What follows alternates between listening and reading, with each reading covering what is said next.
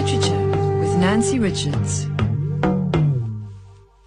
Hi there and welcome. SFM Literature it is, the show, as you know, about words and writing and books and reading. And, well, on the show today, a fair amount of globe-trotting as well. So hopefully you're going to stay with us. Got a little bit of climate change, Ethiopia, Zimbabwe, a township in Cape Town, publishing and libraries in Scotland and more. So do stay with us. We're with you right through until 4 o'clock. Well, let's get started with the lineup. Let's starting first with Hero. Well, today we have a two-part Hero piece today, contrasting experience with a discovery, I think you could say. And first up, the promised short interview with renowned US author who talks about her latest book called Flight Behavior, Butterflies and Climate Change, coming to us from Barbara Kingsolver. And then rather newer on the writing scene, we have from Kailicha Sipho Kekezwa, whose dream is to be a very successful writer. And his latest book is called Ndizigwazi Ngowam, which means I have stabbed myself with my own spear. And he's going to be telling us a little bit about where that story comes from. Story, in fact, that started off as a play, a radio play. Then in our book club feature, we have an international book club member today. She's Louisa Joyner of Canongate Publishers from Edinburgh in Scotland. And as publishers, they've transcended the printed page, but she'll also be telling us a little bit about a fascinating book called The Awakening, which after well over 100 years, they have decided to republish. And then in tech, so another one with an international twist. Going to be talking to BBC radio producer and marathon mum, also blogger Sarah Parfitt, recently back from Ethiopia, where she has not only been blogging, but doing all sorts of work, media planning. So we'll check out that story. After the news at 2, in our book 2, a kind of personal story. It's a book called Motohuma the Firehead. It's written by Jennifer Munro, and she tells a tale about a young woman, not a million miles from herself, I guess. It's set in Rhodesia and also in the UK, so we'll find out where she's coming from on that one. Then in our bookshelf today, our reader she's a young woman, in fact, that I met carrying a huge bag. And inside of that bag was an even huger book. So she's going to be telling us what it is and why she's reading it. Our story feature, we're going to be hearing the backstory to something called Debooking with Panache Chigumadzi on the Summer of 500 Digital Anthology. I'm not quite sure if that's how they say it, but we'll get the story on that one. It certainly sounds like a very interesting anthology, and as you hear, online. Then after the news at 3, Roger Webster will have a story up his sleeve, as he always does around about that time on a Sunday. And then finally in Backpage, a young woman artist from Scotland. Well, she was over here in South Africa recently, helping to, as it were, make libraries. And she'll be talking about her own experience with books as art and in libraries in Scotland. And all of that culminates in the Sunday play, so hopefully you're going to stay with us. But just before we move on, quick footnote to take the opportunity to tell you about the Franschhoek Book Festival. Now that comes up in May 15th, 16th and 17th, and the programme is now out. So if you plan to be there, it is said to be the premier book festival here in South Africa. So if you plan to be there, don't wait until everything is booked out. Just check online right now, and if there's anything you want to book, now is a good time to do it. The site, just as a heads up, is www.flf, that's for the Franschhoek Literary Festival, flf.co.za/program/1. So that's flf.co.za is what you need to do, not need to do. Stay tuned. It's SAFM Literature.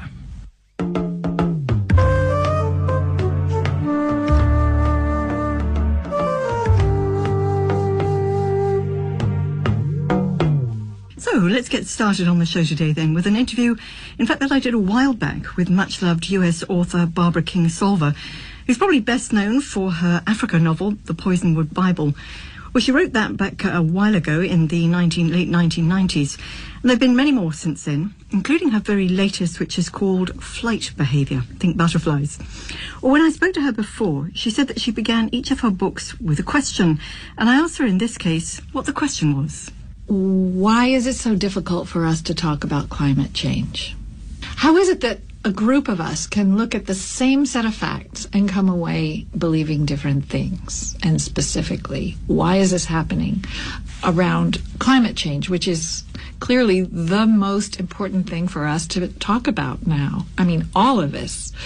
It just worried me a lot, and it intrigued me, and so I started reading the psychological literature. I mean, there are people who study this. How do we decide what we believe?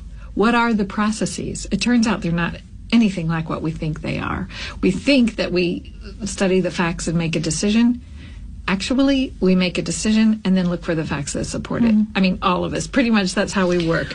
So I'm fascinated about how this problem, this discussion of, or anti-discussion of climate change brings together different kinds of people who don't want to talk to each other. So to write a novel about that, I needed to construct a plot that would bring together these communities of science versus communities of faith, rural people versus urban people, educated people versus people who are sort of more populist and maybe even suspicious of education.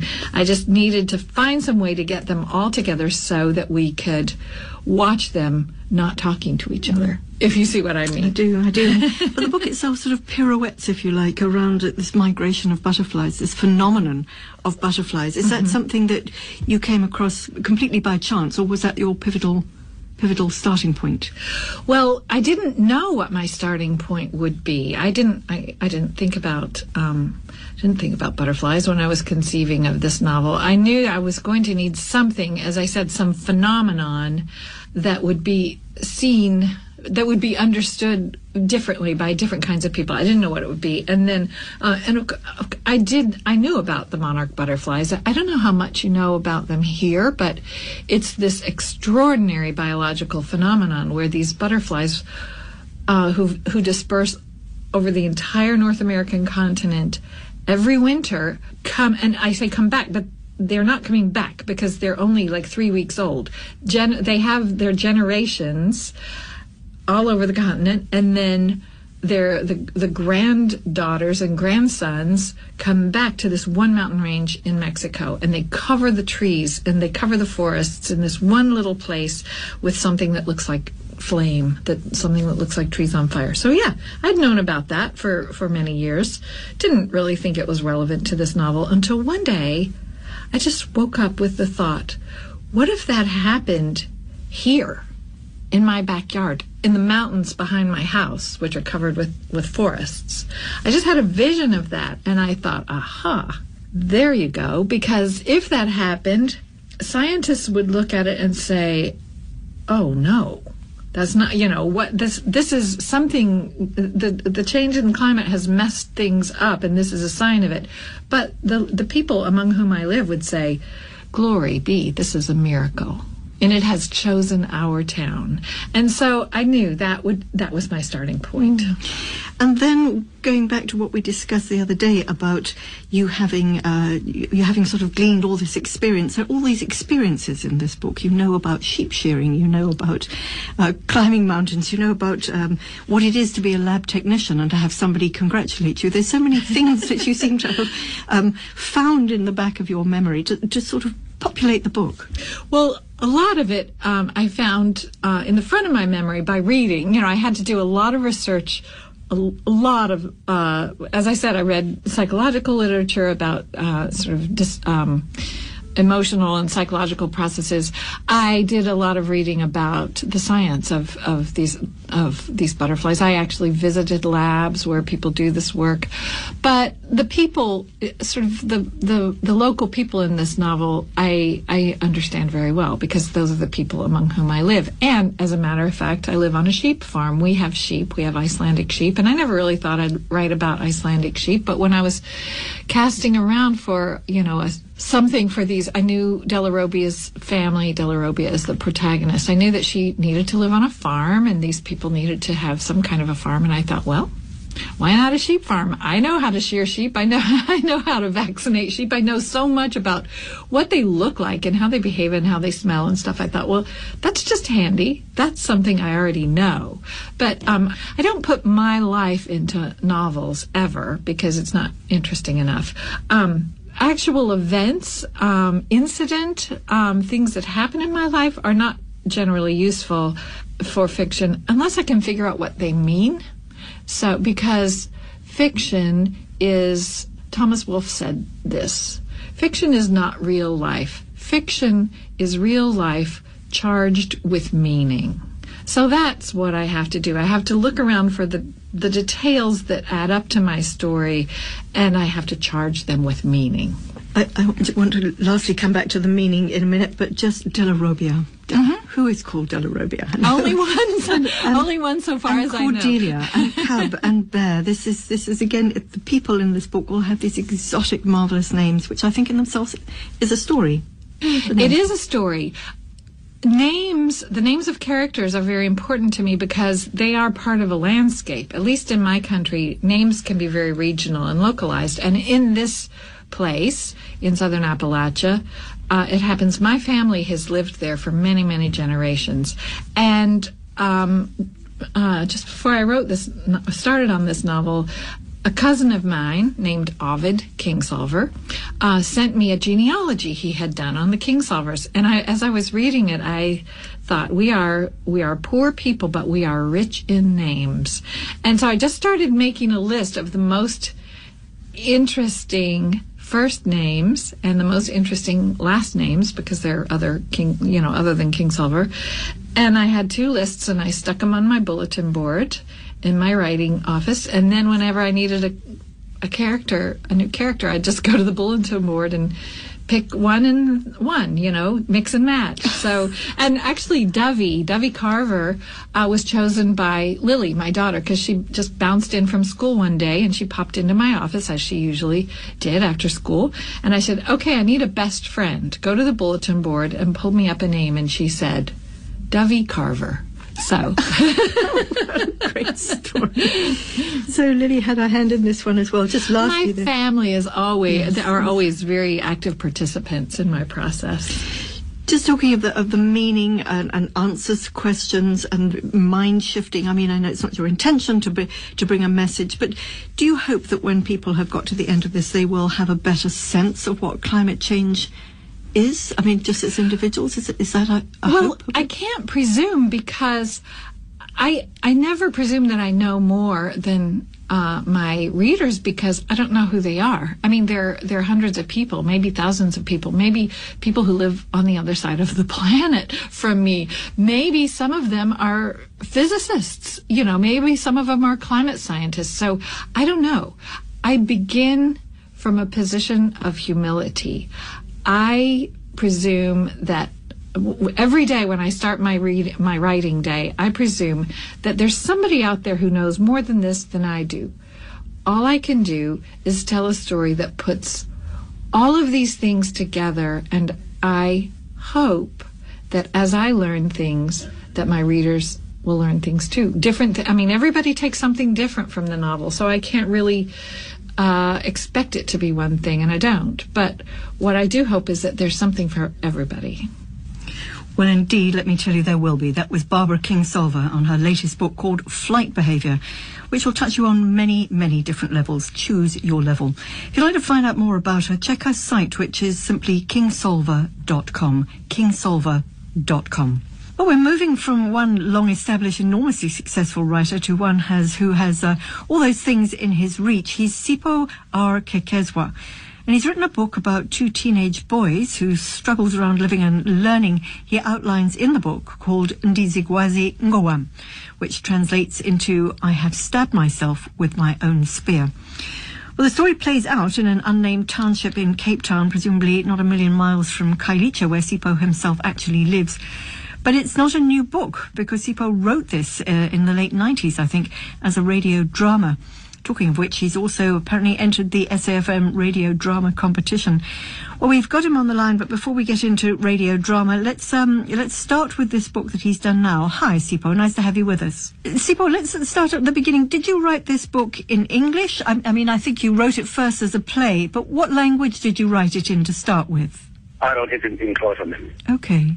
Because I aimed to gravitate on Umhlobo Wenene, wishing to reach as big an audience as I could. Okay. Did it get aired on Umhlobo Wenene? No, ma'am, it never was. Okay. It never was. Then that's why I decided to rewrite it as a novel now for this competition, for Sanlam's competition. Okay. So tell us the story. It's about 2 young boys, 2 teenage boys. Just tell us who the boys are. Ndoda is a school dropout, grade 10 dropout. But he has got so many plans of living. Then Tola is repeating grade 11. He's being raised by his caring but poor grandmother. But then seeing that he has started smoking and drinking, together with Ndoda, they think of ways to scam people of their money. Sometimes they change their money into useless paper. Other times they rob them of their ATM cards. I can't help feeling that this is a story there must be many young men like that, like Tola and Ndoda in Khayelitsha. They are in our townships. So is there a sort of is there a message in your book? Is there a message of hope? Are you trying to reach those young guys whose life might be going this way, to give them hope in any way? Young people must appreciate what their parents are doing for them. They must wait for other natural things. They must wait and they must be careful of peer pressure. So after you decided to turn this play into a book, have you aimed it at young people themselves, or is it for adults? Both young people. It's entertaining for both young people and adults. And especially it's warning both of them, to both young people and adults. But the language used is that of young people. So everybody can relate. Everybody can relate to the story and to the story. Yeah. Yes. And I'm just thinking about it having been a play, and now you've turned it into a book. But I think playwriting is really your thing, and I think that you've entered a play for the SAFM playwriting competition. Can you tell us a little bit about that story? Yes, ma'am, I have. It's titled One Man's Day, Another Man's Day. It's 10 years into democracy, and the preparation for celebration are underway. But there's this guy with this trumpet. He calls himself the Angel of Death, who approaches funeral directors and sells his services for hire to kill for them. Seeing that the death is their business, they agree, and then they take it a step further. They approach nurses from public hospitals and day hospitals and hire nurses to do the same for them. Well, wishing you every success on that one. I know that the results of the playwriting competition are coming up very soon, so we'll wait to see how that goes. But, Sipho, it seems that you're determined to get messages across. I think you're also writing a children's book and working a lot with young people. Tell us what else you're doing. I read about almost everything except poetry, every genre except poetry. And are you writing it with a message? This one I'm writing. This one I'm working on for entry into Macmillan Longman's Literature Award for 11-year-olds. It's just about how the youngsters, how little ones can think written in prosa, in prosa. Sipho, just tell me, you're battling with the line, I'm battling a little bit too, but just tell me, when did you start to write and why? Were you a great reader as a child? Yes, ma'am, I am a great reader. I started in the late 90s, 1994, 95. I am a great reader because, I grew up when we were told fables, storytelling, and that in return I became to tell fables to other people as well. I think that's what started me. Well, hopefully you've got a long and successful future ahead. Sipho, thank you very much. I'm sorry about the quality of the line, but very best of luck with all your writing. And you take care. Thanks a lot. Thank you, ma'am. Thanks very much. That was Sipho Kekezwa. Sorry about the quality of the line there. What a pity. But if you'd like to get hold of his book, his latest book, which was, in fact, as you heard, it was a radio play initially written for Mhlobo Wenene. It's called Ndizigwazi Ngowam, which translates into I have stabbed myself with my own spear. Well, Sipho's doing all sorts of other things, but his book is published by NB Publishers. So if you'd like to get hold of it, it's called Ndizigwazi Ngowam. You're listening to SAFM Literature.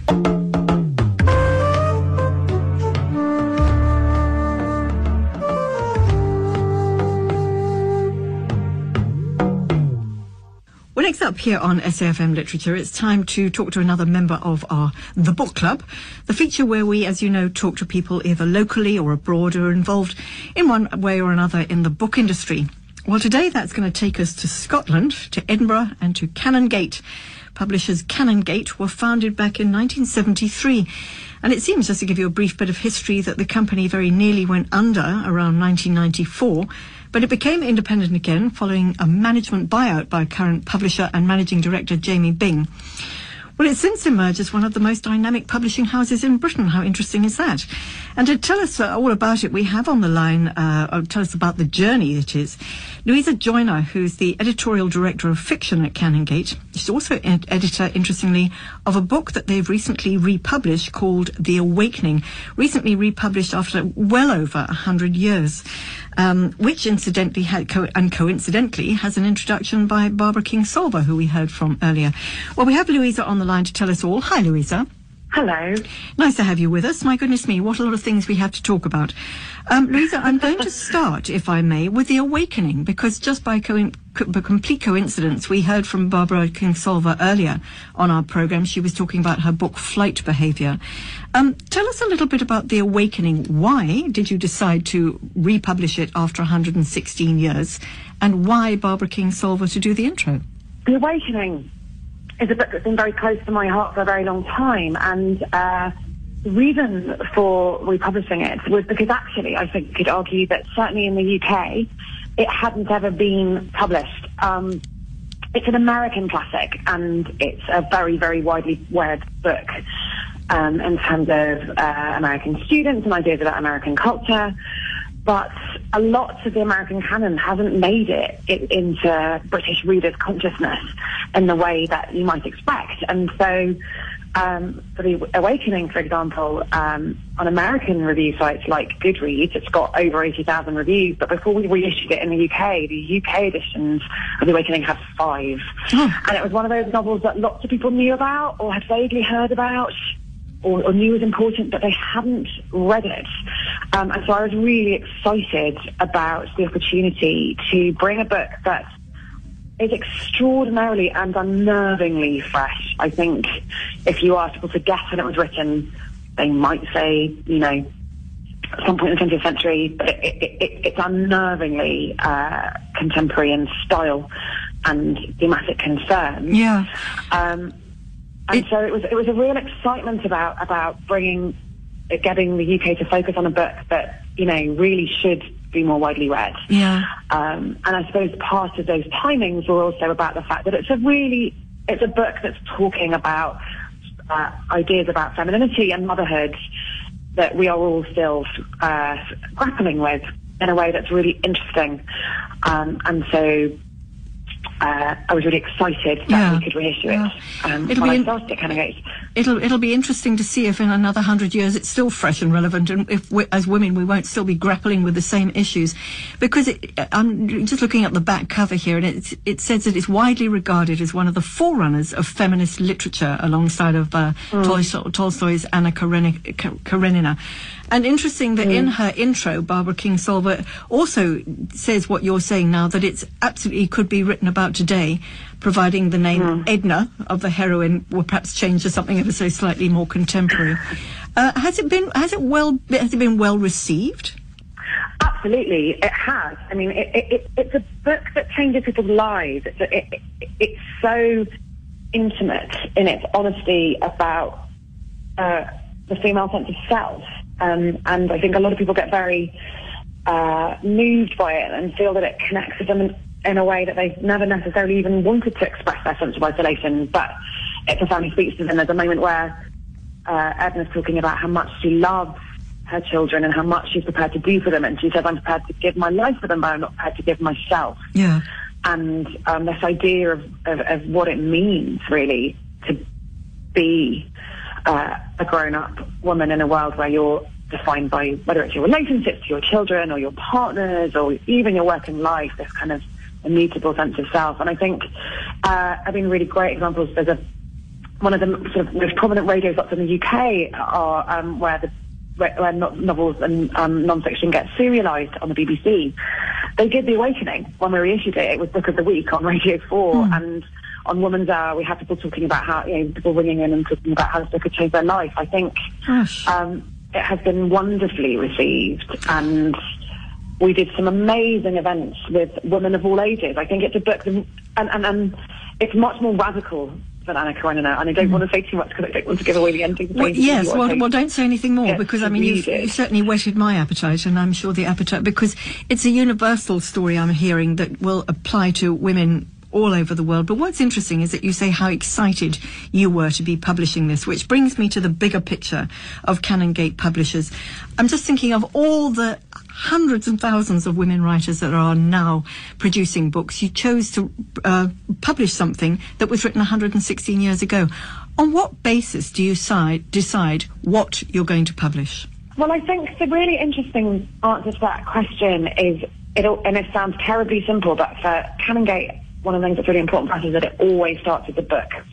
And how can we, our job as publishers is about helping people find great writing, whatever that means. And that doesn't necessarily mean very literary writing. It might be that it's on a topic that we think is really important, or it might be something that we think no one else is doing.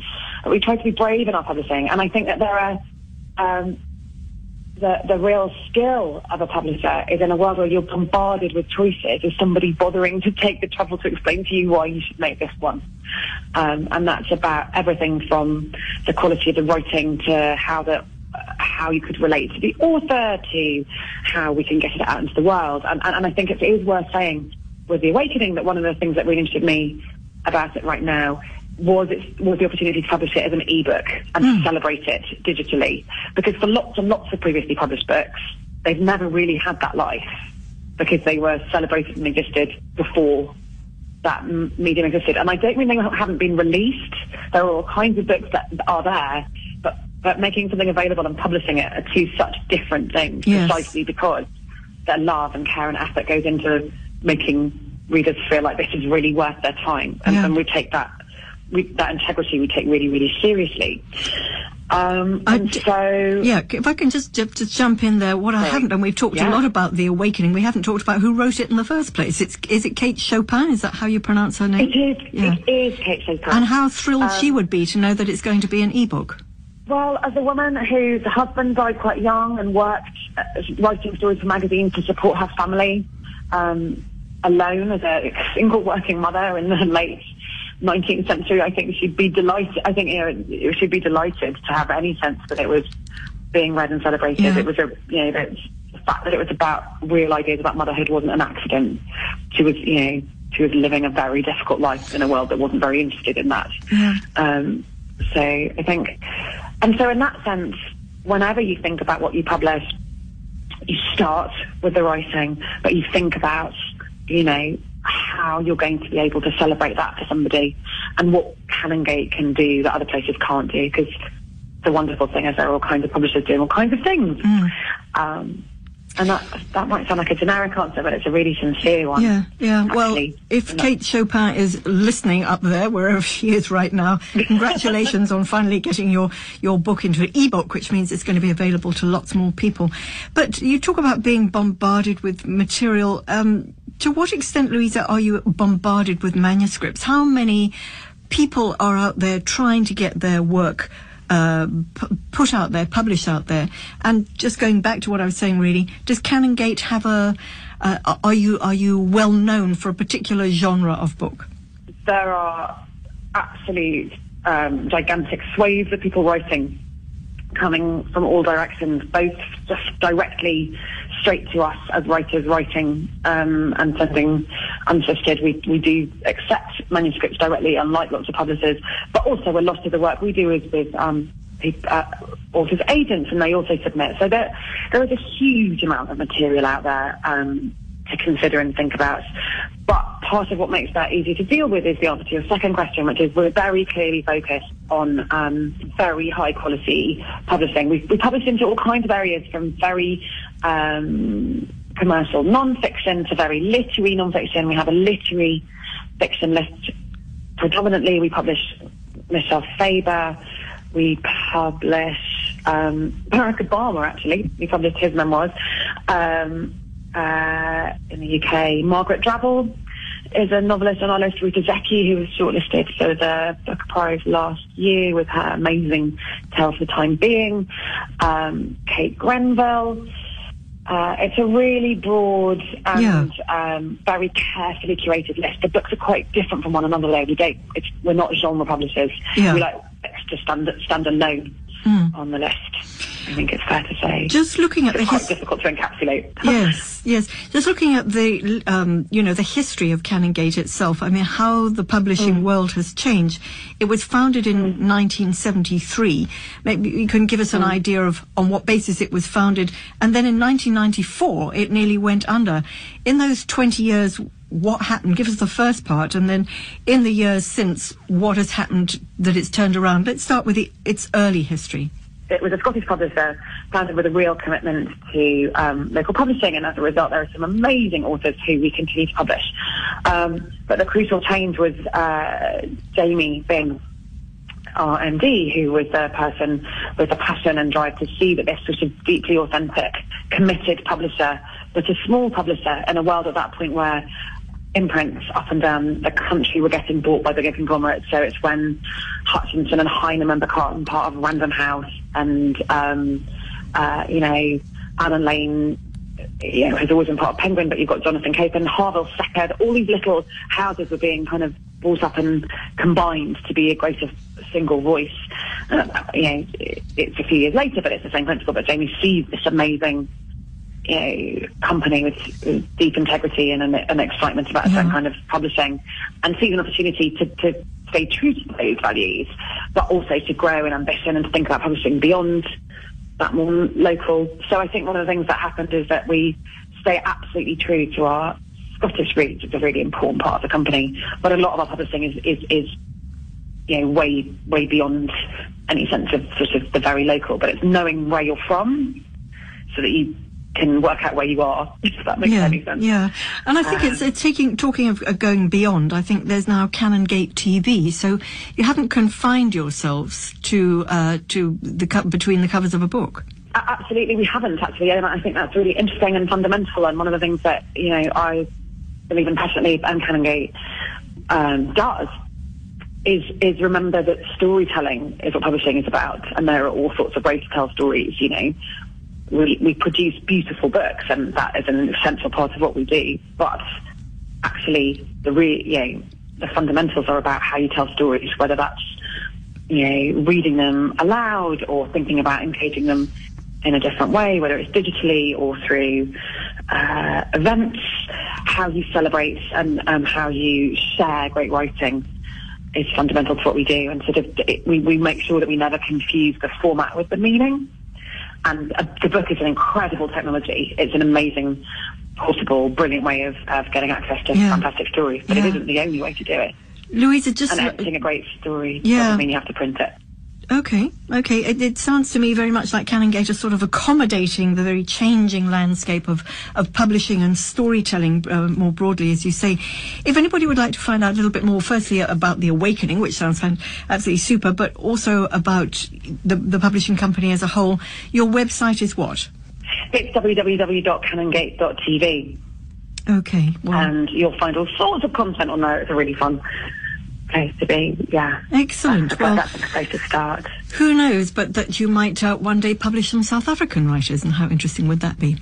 Oh, well, yes, no, we definitely, in fact, we're going to be publishing an amazing South African novelist later this year, Sally Andrew. Okay. That's yet to come. She's a very exciting South African, fresh new voice. So that's not a hope, that's a definite. Excellent. Very pleased to hear it. Part of our future. Louisa, thank you very much. Very best of luck. You're enjoying your job, so thanks for sharing your time. Take care. Thanks for having me. Absolute pleasure. Louisa Joyner, she's the editorial director of fiction at Canongate Publishers. It's a Scottish company. But if you'd like to know a little bit more, you can check their site, which is canongate.tv, canongate.tv. And I'm sure also there you'll find out more information about The Awakening by Kate Chopin. That's exactly as it sounds. And that, too, is published by Canongate. Stay with us. It's SFM Literature.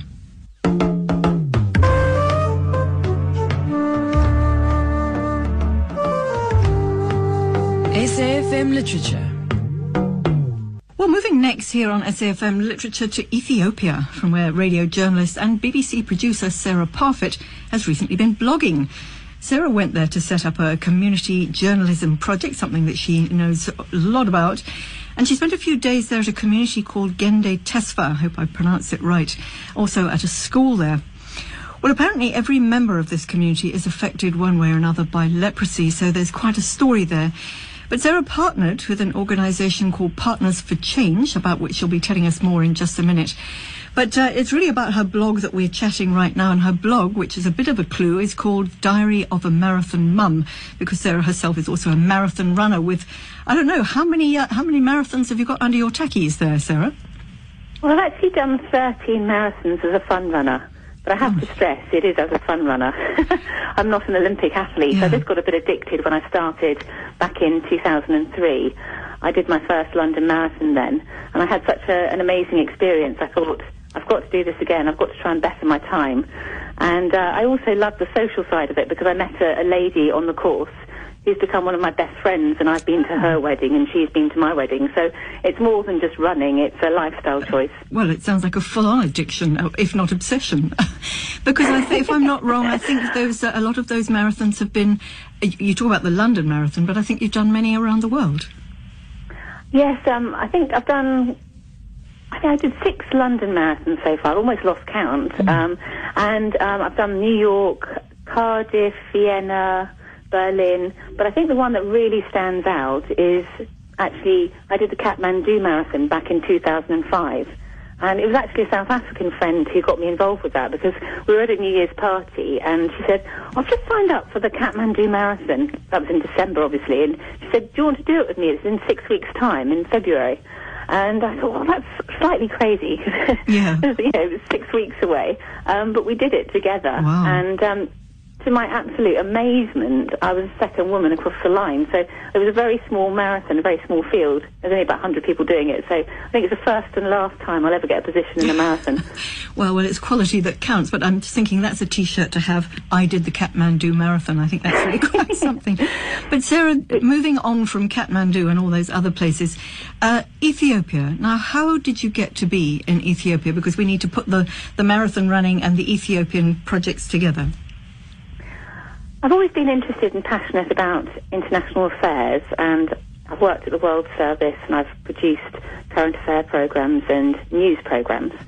And so that's always been my background. And about a year ago, I organised an event for another charity called Africa Turns Green, and it was at the Belgian Embassy. And it was in around November time. And whilst I was at the embassy, I was approached by a guy called Pete Jones, who's the director of Partners for Change Ethiopia, which you mentioned in your introduction. And he said, well, in 2 weeks' time, we're off to Ethiopia to basically look at how we can promote the work we do, because the charity was established 30 years ago. And he said to me, would you be interested in coming on a pro bono basis and coming over and coming up with a media consultancy plan for us? So I turned around, I said to my husband, is there any chance that you could look after my 2 kids who are 5 and 7 for a week whilst I go over and see the work and come up with a consultancy plan? And my husband said, go for it. So that was the sort of my introduction to Partners for Change Ethiopia. And when I was over there, I went to Bahir Dar, which is in the north of the country, and I spent a week with a film crew filming the work that the charity had done. And I was so moved and motivated by what I saw that I decided to get involved with the charity.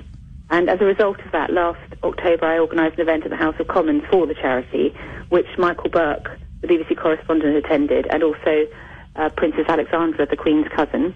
And since then I've been involved with the charity, and I've gone back to set up this community journalism project. Gosh, that is quite a backstory, isn't it? Well, let's get on to the blogging bit in a minute. Let's stay in Ethiopia. One of the places that you went to, I'm not sure if this coincides with what you just said, was a community called Gende Tesfa. What does that mean, and how come they're all affected one way or another by leprosy? So Gende Tesfa is a different community. What happened was, it's now 30 years since the famine and since Live Aid and all the publicity surrounding Bob Geldof. So Partners for Change Ethiopia decided that they should focus on one community, and they chose Gende Tesfa. Now, in Gende Tesfa, as you mentioned, nearly every family is affected by leprosy. And the reason for that is in the 1950s, 1960s, a Jesuit priest set up the community and encouraged anyone with leprosy to come to that community because there was such a stigma surrounding leprosy that he decided it would be safer for people to live in the same community.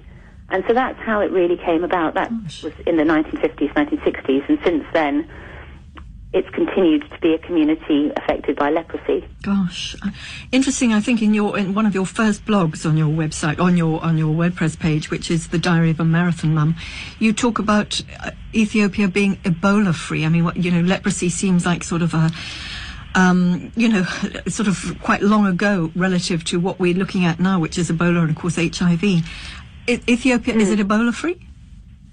It is, and the reason I wrote about that in my blog is when I arrived, sort of bleary-eyed, very exhausted from a long flight and talking all night on the flight, the signs were up and they were checking people, but they were very proud to say that it was Ebola-free. Well, that's the good news. But let's get on then to your blog. Quite difficult to be going through the experiences and blogging at the same time. So when you were there, what were you looking at? What have you been saying? So I spent a week in Gendertesfa, and unlike last year when I went to a different part of the country, this time I was on my own, but with people from the charity on the ground. So Partners for Change has one person in an office in London and a team of about 150 Ethiopians across the country working for it in Ethiopia. And when I was there, I was helped by the team on the ground. But what I did was I identified 6 case studies. So we're going to follow the lives of 5 or 6 families or individuals over the next 6 months. And I was writing up their stories and also taking pictures and gathering video clips of them and working out, which stories to follow. So the idea is over 6 months we will follow their lives. Every sort of 5 to 6 weeks we're going to get an update about how things are going for them and also how the charity's helping them. So I was identifying those case studies, and what was rather more complicated was trying to establish how we can update those stories if we're not there. So actually one of the people from the charity is going to help us. He's got very, very good English, and so he's able to sort of do that. And also he's going to have some help from the University of Diradawa, where there are 2 university professors who are experts in media studies. So collaboratively, we're going to update those stories over 6 months. So the idea is to give people a sense that if they donate money for the fundraising campaign for the 30th anniversary, where's their money going to go? Is it going to really help people on the ground? And it's to sort of illustrate what's going on the ground. Isn't it interesting that a media plan, it sort of in the old days suggested one thing, but now a media plan is something that's current, isn't it? It's ongoing, a bit like your blog, yes. which in some ways is almost part of the media plan. I was going to say, firstly, how does Partners for Change affect change? But I'm beginning to see how it's affecting change, and how your blog. What's your blog's role in it to get the interest levels up? Well, first of all, the blog idea was because I'm running the London Marathon in April. I decided to write a blog for that. But then, although I was given a press space, I wanted to raise money for the school in Gendertesfa. So I thought to get people interested and again to follow the story, I decided to write a blog. But it was only after I'd got a marathon place I found out I was going to Ethiopia, so I've obviously incorporated that in the blog. So it's become a bit more complicated than it initially was going to be. Partners for Change Ethiopia on the ground do a lot of fantastic work, and they work at various levels. So they have women's empowerment groups, they have HIV groups, they help in the school with education, they're also involved in health projects, they're involved with helping orphans and trying to get them some support and their families. They help, very poor families with various day-to-day jobs. So there's a whole range of things that they do. Yeah, I'm just thinking that's a huge amount, isn't it? Very often huge amount, but at the heart of what they do, Nancy, is they want to help children living in poverty. So they just have a holistic approach to doing that by doing lots of other different projects to help children in their communities. And I suppose your job and the purpose of your blog is to sort of synthesize all that, or summarize it, so that people don't go into sort of aid fatigue, which is something, isn't it? So, I mean, the fact that you're running the marathon to raise money there, that helps give it a bit of a spike. I'm sorry to say it, but it's people are very quick to get bored. They are indeed. And I mean, if I just think about where I live in Crookham in Berkshire. It's a sort of lovely area, but we're sort of bombarded all the time with requests for charity donations, whether it's sort of schools or other charities. And it's very hard. People are suffering from charity fatigue. To try and do something a bit more creative, it's really hard to sort of engage people. So that's why we came up with this idea. We wanted to almost let people live the experience with us. And that's why the Community Journalism Project came about. And although I think it will be complicated in that we've got to sometimes translate from Amharic, the local language, or the national language, I'm sure we can do it, even if it's just simple updates every 5 to 6 weeks. The marathon blog, I think, as well, is another way of engaging people. And people seem to be quite interested because in England at the moment there are lots of campaigns around to try and get people into fitness. And Sport England have got a campaign called This Girl Can, and they're trying to sort of really engage women, particularly in sport. And so I'm also mentioning that sometimes in my blog. So, yes, it's just a way of engaging people. It is a way of engaging people, but it's a way of cramming an awful lot into one small space. Just lastly, Sarah, the art of writing a blog is as we've just been witnessing, listening to you talk, is getting an awful lot in a sort of accessible, personable, look, this is just me chatting kind of a way. Any tips for anybody wanting to do something similar? I mean, do you just sit down at the end of the day and just sort of write it, or do you plan it very carefully? I write it when I feel inspired. So I thought, if I write every day, I've been for a 3-mile run, I've been for a 5-mile run, people are going to switch off pretty quickly, because that's only going to appeal to a very small number of people, people that really love running and are passionate about running. So I decided to rather write about experiences which excite me or thoughts which I've thought about on runs. So, I mean, I'll give you an example. I went to Dubai in January and I did a 10K run there because there happened to be one on when I was there. And at the end of it, I met Haile Selassie. And so I wrote about that experience because for me as a runner, that was just so wonderful.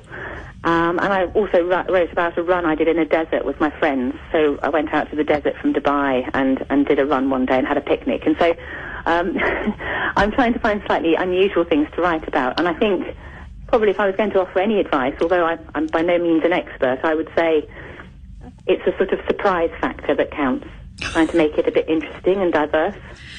Well, I think unusual is definitely, you seem to manage to have achieved that, I would say. Sarah Parfitt, thank you very much. And what can I say? Very, very best of luck for the run in April for the London Marathon.